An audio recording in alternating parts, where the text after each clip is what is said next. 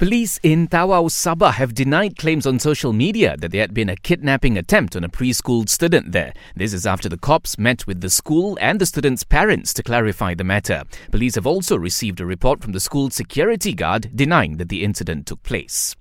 Separately, PDRM has denied allegations that it was involved in fake social media accounts. It says it takes the matter seriously and is gathering more information. The COP statement comes following a report by Facebook parent company Meta, alleging that PDRM had been involved in social media accounts that were spreading misleading information.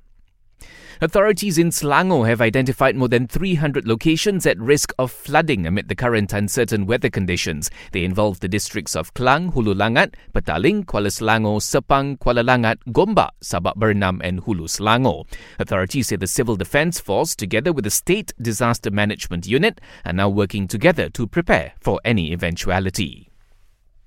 Representatives of E&P hailing associations will meet with the relevant ministries soon to discuss some of the issues affecting them. It comes after delivery riders recently complained about reduced fees as well as other health, welfare and safety concerns.